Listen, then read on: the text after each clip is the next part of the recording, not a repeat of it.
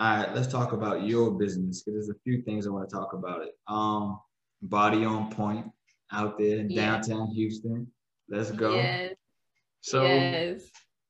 let's talk about your business. Like, what all do you do? What's your specialty there? So my specialty is dry needling, and I'll say two things, like what it is and where it came from. So it looks like acupuncture. We use the same needles that acupuncturists use, but it's just used differently. So, while they are balancing energy systems and things like that, it may be more so, like this is the area that hurts. I know the muscles that control this area. I know the muscles that may be weakened by, I'm using the needles to facilitate whatever response I need.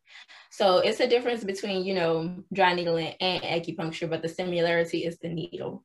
I got into dry needling because I was always a heavy base manual therapist. Like during the session, I'm going to put my hands on you at some point just to try to see what I feel and figure it out, from a clinician standpoint. Once I had dry needling done on myself, I experienced a huge relief that nothing else was giving me as a physical therapist.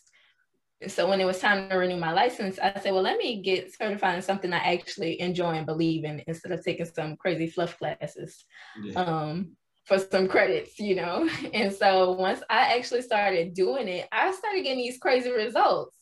And so I'm like, this is like a little miracle drug for me. So that's why I kind of like really branched off and started doing dry needling as like my niche and my practice.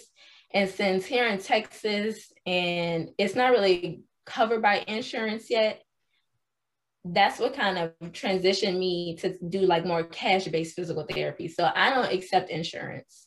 I do all cash-based services. And so I really try to respect my client and not keep them coming back.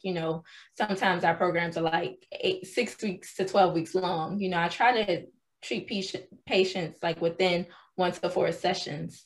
And so far, so good. It's been, working for me and my clients pretty well.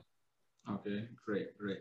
So, what are some of the symptoms someone would come in with that you can treat them with dry needling, and then like, can you give us some results of after the treatment?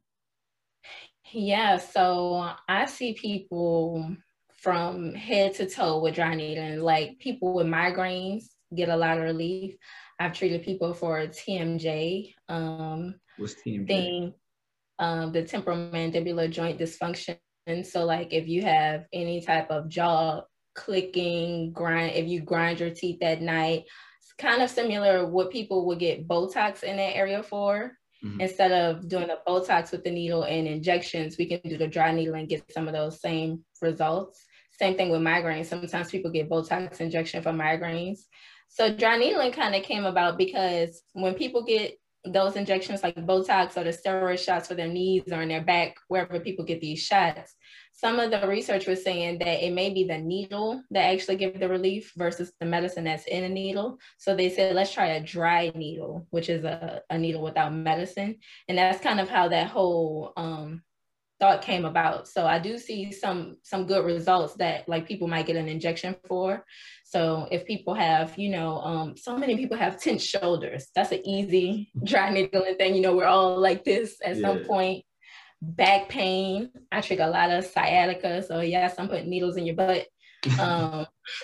Knee pain, just any type of pain. I'm, pretty much treating plantar fasciitis, Achilles, anything that you can think of, really.